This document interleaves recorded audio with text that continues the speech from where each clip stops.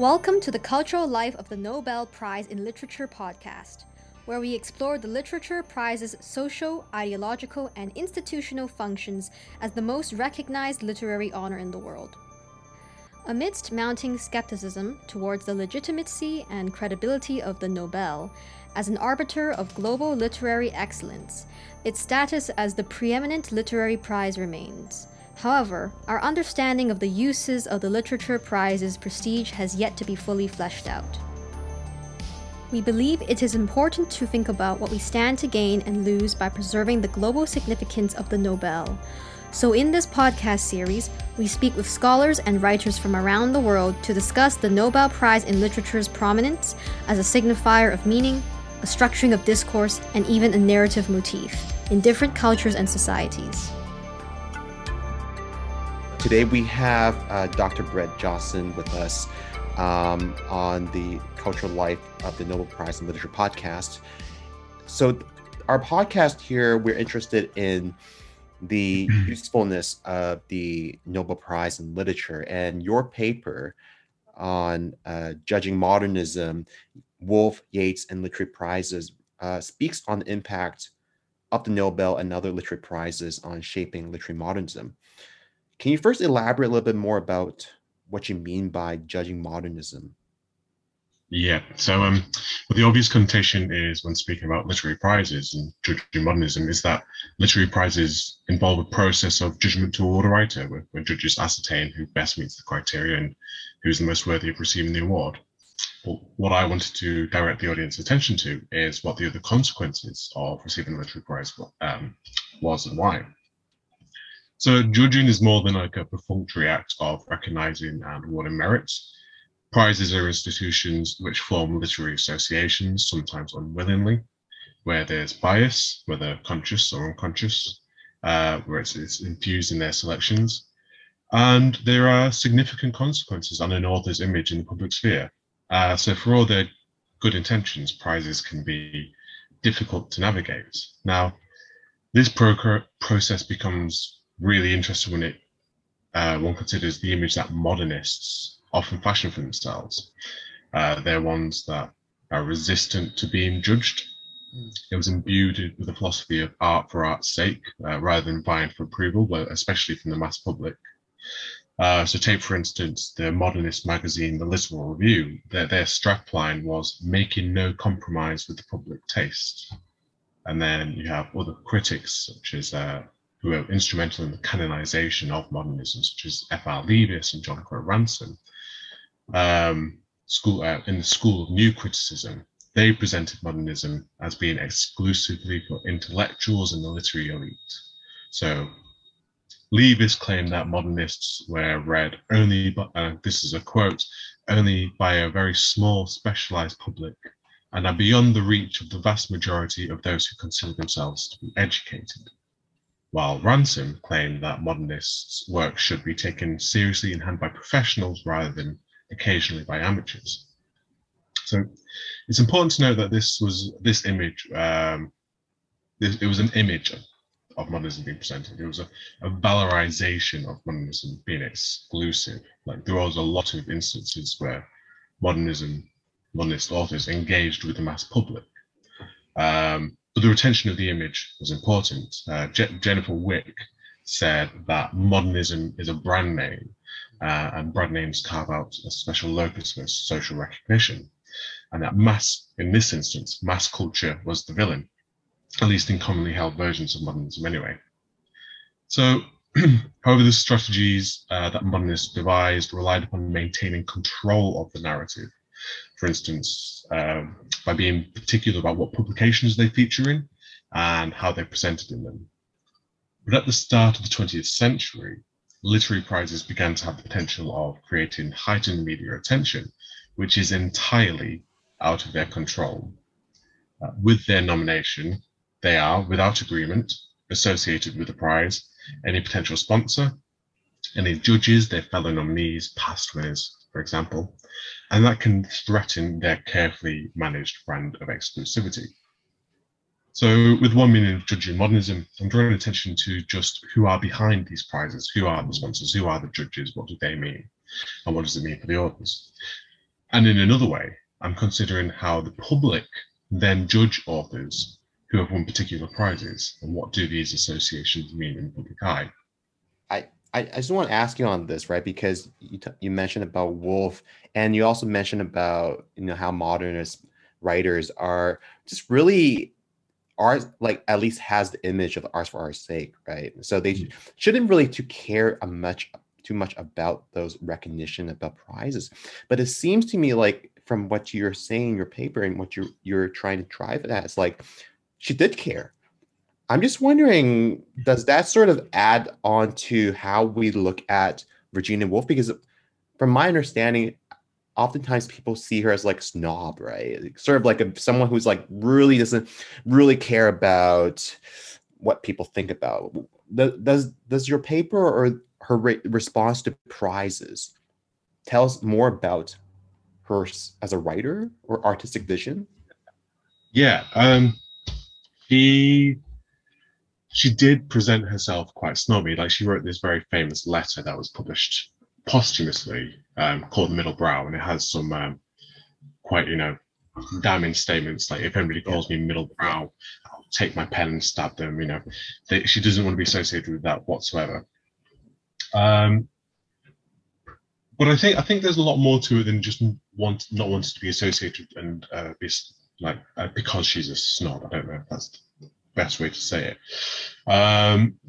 She was very concerned with her writing being taken seriously, and in the 1920s, especially as a woman, her writing was automatically sort of assumed to be less than.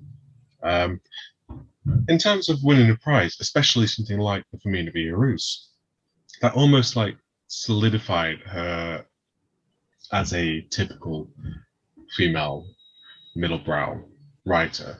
But she was very canny about her image. She wasn't. She had to straddle a line between what she wanted personally and what she wanted professionally. Because also, not only was she an author, she was running the Hogarth Press, so she had to be very business-minded, and obviously she needed to earn money, earn an income, earn a living. And it's actually what we find with a lot of, even authors nowadays. They might criticize things like the Booker, they might criticize things like literary festivals or appearing in magazines, things like that. They don't want to do that. They want to stick with their work. But the reality is that they need to earn some money. So Virginia Woolf, as an author, she didn't like she didn't like selling out. Like she there's an entry in her diary where she feels like she has become a sold soul, in her words, because she wrote some reviews for an American magazine. But at the same time, she had around 1928, when she won the Femina Vie Heureuse, she was starting to get a lot of notoriety. It was actually following the publication of Orlando in 1928, after the Femina Vie Heureuse, that she became a well enough known writer that she was able to support herself through her writing. But it had to be sustained, so she did have to do things that she wasn't particularly a fan of, such as she didn't decline the Femina Vie Heureuse. It was completely in her power to. She could have just said no. Like, it's always an option, like Sartre did for the Nobel Prize, but she didn't. And one of the reasons is she had to be mindful of her career. It was a good opportunity for her to get publicity and get some notoriety, even if she had to do it through gritted teeth. What was her take on the Nobel Prize? Because you mentioned that like how Yeats won the Nobel Prize, but she didn't get even nominated. So she felt like it was kind of like a snub towards her, right? Like as maybe sort of like excluding her, or even like in your paper, sort of insinuating some type of gender discrimination of sorts. I've actually never considered what she would think about the Nobel Prize. So hypothetically, if she was nominated, it might be a prize that she was much more willing to accept, because unlike the Femina, the Nobel Prize in Literature was a very elite intellectual prize. It had something with, a lot of gravitas and prowess. But in terms of prizes in general, if you compare her reaction to winning, like herself winning a prize, which was almost like she was quite ashamed of winning the prize, with her reaction to when her friends, Vita Sackville West, won the, I think it was the Hawthorne Din, she was over the moon. Well, relatively, she was happy for her. She didn't decry prize culture when Vita Sackville West won, only when she won the Femina. And I think it's, like I said, I think it's to do with what was associated with the prizes. The Femina was a very middle-brow prize, but the Nobel Prize, very highbrow. And, well, Yeats won in 1923, and by that point it had quite a good reputation for being intellectual. And actually, he had the opposite problem of Virginia Woolf. He was already a very well-known writer, but when he won the prize, despite it being awarded to him for sort of like giving a voice to Ireland, like what was the? It said he had a highly artistic form which gives an expression to the spirit of a whole nation. It was ironic because one of the effects of him winning, he was almost deracinated or alienated from parts of the Irish population, those who saw him as far too intellectual. And I've got a quote here following his win from a newspaper, which said, "There was a general astonishment when Yeats was awarded the Nobel Prize for idealistic literature. It is true that for some years he has been regarded by a small circle as the finest poet of his day, but these men are poets to a small minority. These are what they call poets. Then it says, his head has been in the clouds since boyhood, and now it's only, and it is only now then that heads like this receive Nobel crowns." Another quote said that it seems like the Gaelic revival, the cultural movement the Yeats was a major part of, it seemed to be a shelter for the intelligentsia. So whilst Woolf was associated with the prize that she felt dragged her down, Yeats was associated with the prize that elevated him quite high, and he was already quite high as it was. So arguably, maybe Virginia Woolf would have actually been much more accepting of the Nobel Prize in Literature. But it's a good hypothetical question. Was there any sort of public outrage that Woolf never in her lifetime got any mention or nomination or received the prize during her lifetime? I don't think at the time, and I think one of the I think the reputation of Virginia Woolf is one which has grown definitely since the 70s, and scholarship was on her. And I think the level that she was lauded, especially during her lifetime and soon after, it was enough. It was a good amount. I don't think there's probably been a few people that said she was definitely she should have definitely have been considered for the prize, and that she's not a million miles away from. If she did win, it wouldn't be a surprise. But I don't think people like fans or people that were close to her, people like Leonard Woolf, felt like she had been snubbed. I don't think there was ever a case where she had been expected to win and then didn't. That's one of the common examples, right, of how the Nobel Prize is sort of losing its credibility, right? It's like all these great writers that have not won the Nobel Prize, and Woolf doesn't even get nominated. So yeah, it's interesting for you to say, oh, actually none of the people around her or the fans or readers or supporters really thought she was snubbed. Is that correct? Yeah. I've not come across anything which suggests that there was disappointment with her not receiving the award. And even if there are, like, that's one of the issues with Nobel Prize. It's got such a huge remit. That's its underlying structural flaw. Such a huge remit that there's always going to be consistent criticism about either who was awarded or, more likely, who wasn't awarded. In the 1920s, like this period of modernism that you're focusing on, what was sort of the status, the prestige of the Nobel Prize? Would you say there was a very strong reaction to it, like appeal to it? Yeah. So by the 1920s, it had gained a considerable reputation, and it was massively significant actually when Yeats won it. Like I said, he was awarded for his verse, which presented the Irish voice, and it was part of the Gaelic movement.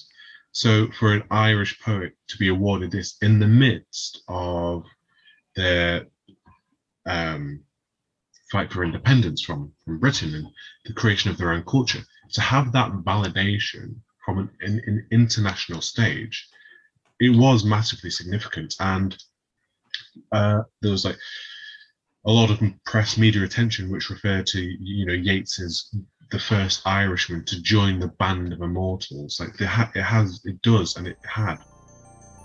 like huge amounts of power.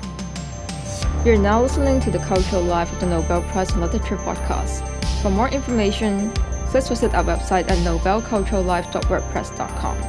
Now, back to the podcast. Your paper does mention another literary prize, which is the Femina Prize. And I'm just wondering, was the Femina Prize created in a way as sort of like inspired by the Nobel Prize, or trying to mimic it, or in response to it, trying to address maybe some of the flaws of the Nobel Prize? Was there any relationship with them? Yeah. So there's a genealogy of prizes, especially at the start of the 20th century. And James English's The Economy of Prestige, he notes the Nobel Prize as being sort of like one of the first modern literary prizes that inspired others. So you have the Nobel Prize, and that was that then inspired. Let's go to France. Let's take the line from the Nobel Prize to the Femina Vie Heureuse. The Prix Goncourt was established in 1904 by the Academy of Goncourt after seeing the success of the Nobel Prize in Literature. They wanted to sort of award their own. And what happened was I think it was 1904 that it was established. The first Prix Goncourt had an all-male judging panel.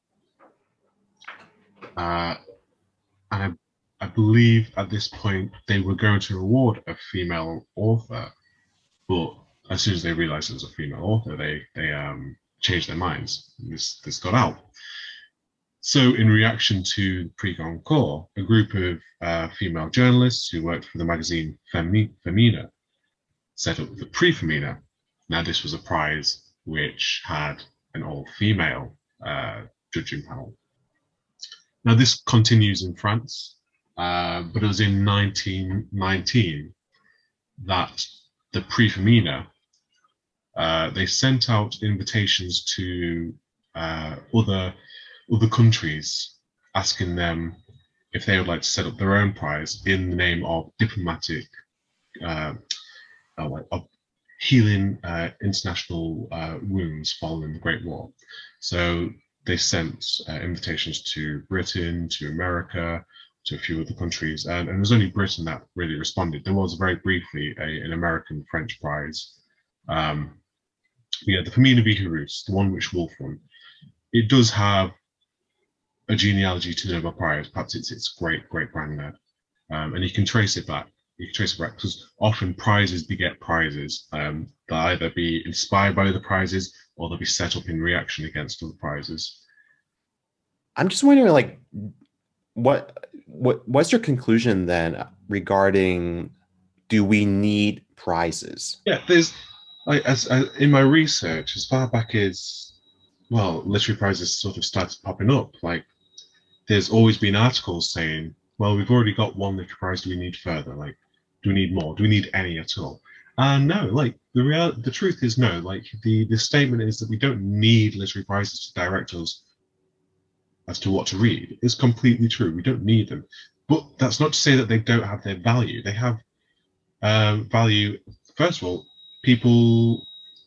We've got to think about practicalities. Some people might feel uncertain of where to start, and a book which has been given a prize is an excellent way for somebody to go, okay, well, I'm going to take the judgment of these people whom I trust, who I've chosen to trust because they're apparently experts in the field, and I'm going to take their recommendation.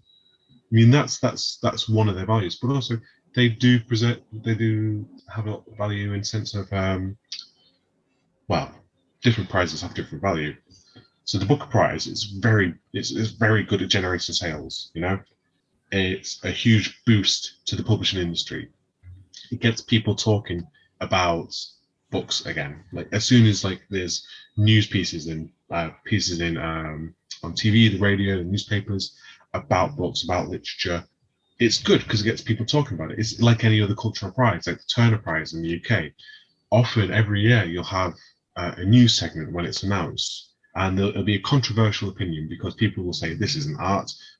I mean, that's a positive thing to have that conversation. Have people who perhaps won't, who don't go to university to study literature or art or music, to have them part of the conversation about what is literature, what is music, what is art. That's good in itself. So it's another good thing about literary prizes. They instigate conversation. And finally, they offer excellent lifelines for authors, not just those who have had a successful career already and going to get the Nobel Prize in Literature or the Booker Prize, but those who are just starting out. So you have smaller prizes, ones which are run by presses themselves or even bookshops, or maybe in a bit in larger terms, there's the Society of Authors in the UK. They run several prizes, many prizes actually, and their function isn't to consecrate an author, but to give them an opportunity to write more. The Somerset Maugham one, for example, was a cash prize, which was to be spent on sending the author to a foreign country to imbue themselves with like a different understanding of how other people live. To inspire them, to help their work. So prizes definitely have value, and like it's not just about being directed of what to read.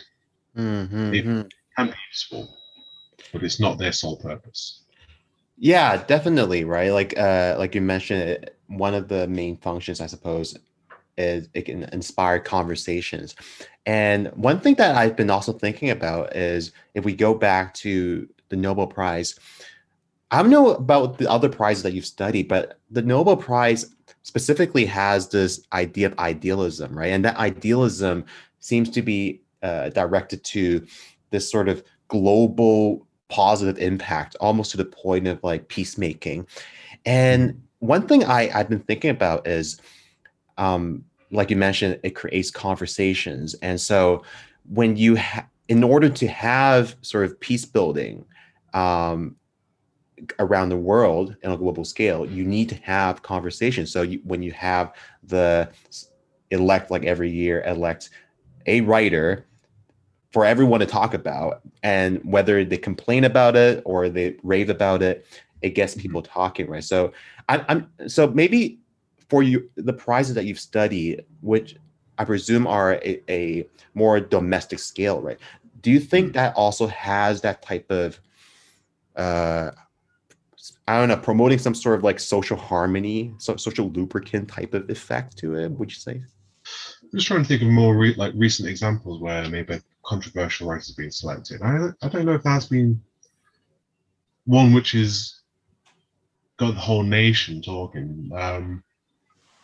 It definitely gets literary communities talking when, let's take when the Booker Prize failed to actually select one author and selected Bernardine Evaristo and Margaret Atwood.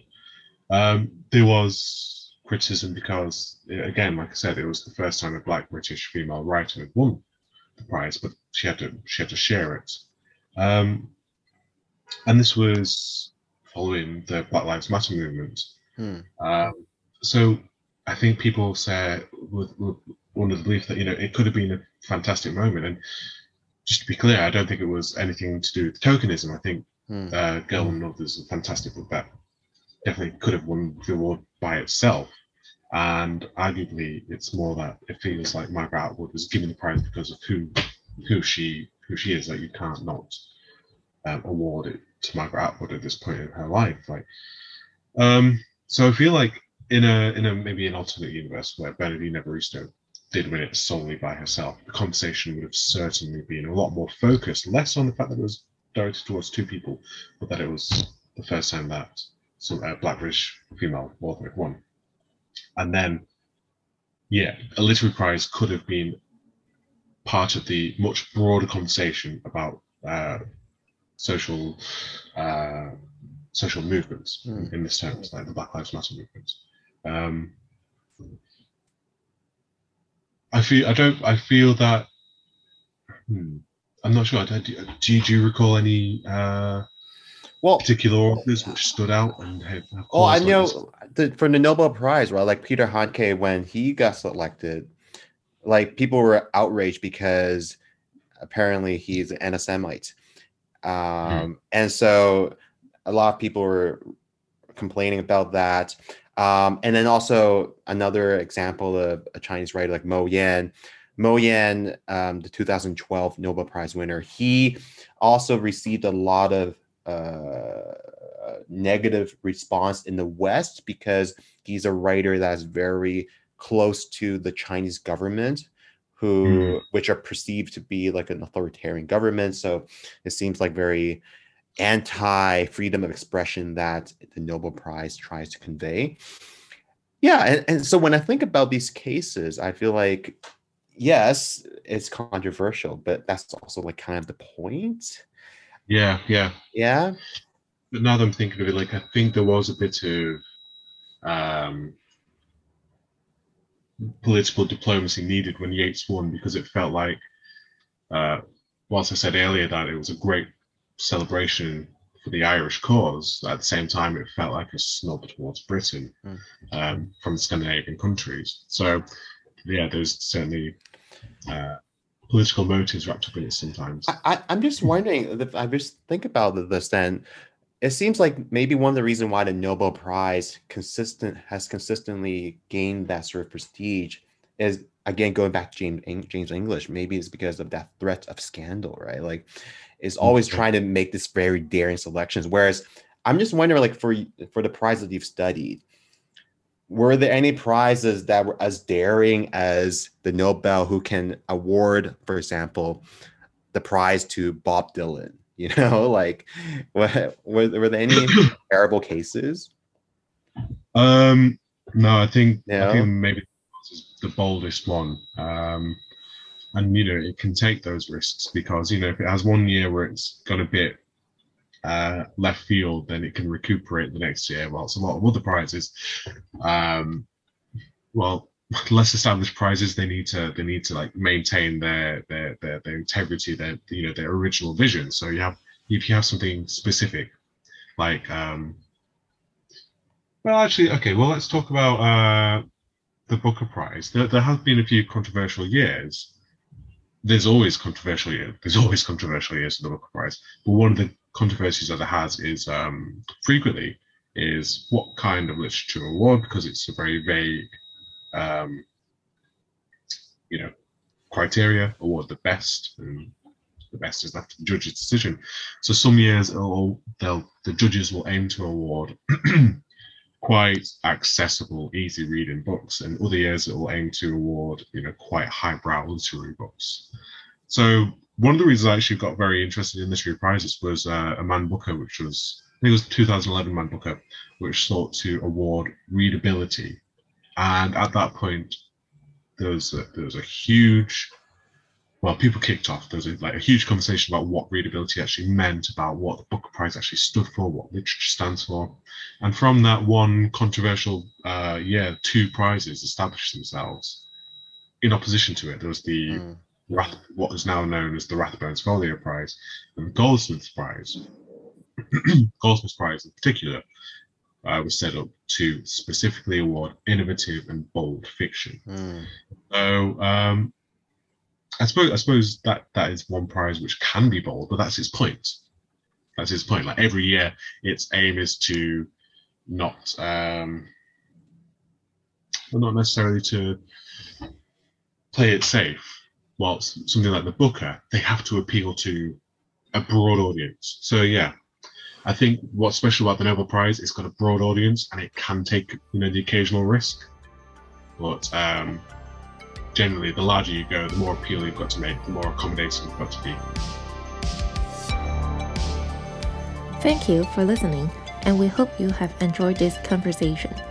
You can learn more about the cultural life of the Nobel Prize in Literature at nobelculturallife.wordpress.com. Please also subscribe to our podcast on Spotify and all major podcast platforms. The Cultural Life of the Nobel Prize in Literature podcast is hosted by Michael Ka-Chi-Chuk. The production team is Audrey Chan, Celine Wong, and Gwen Wong.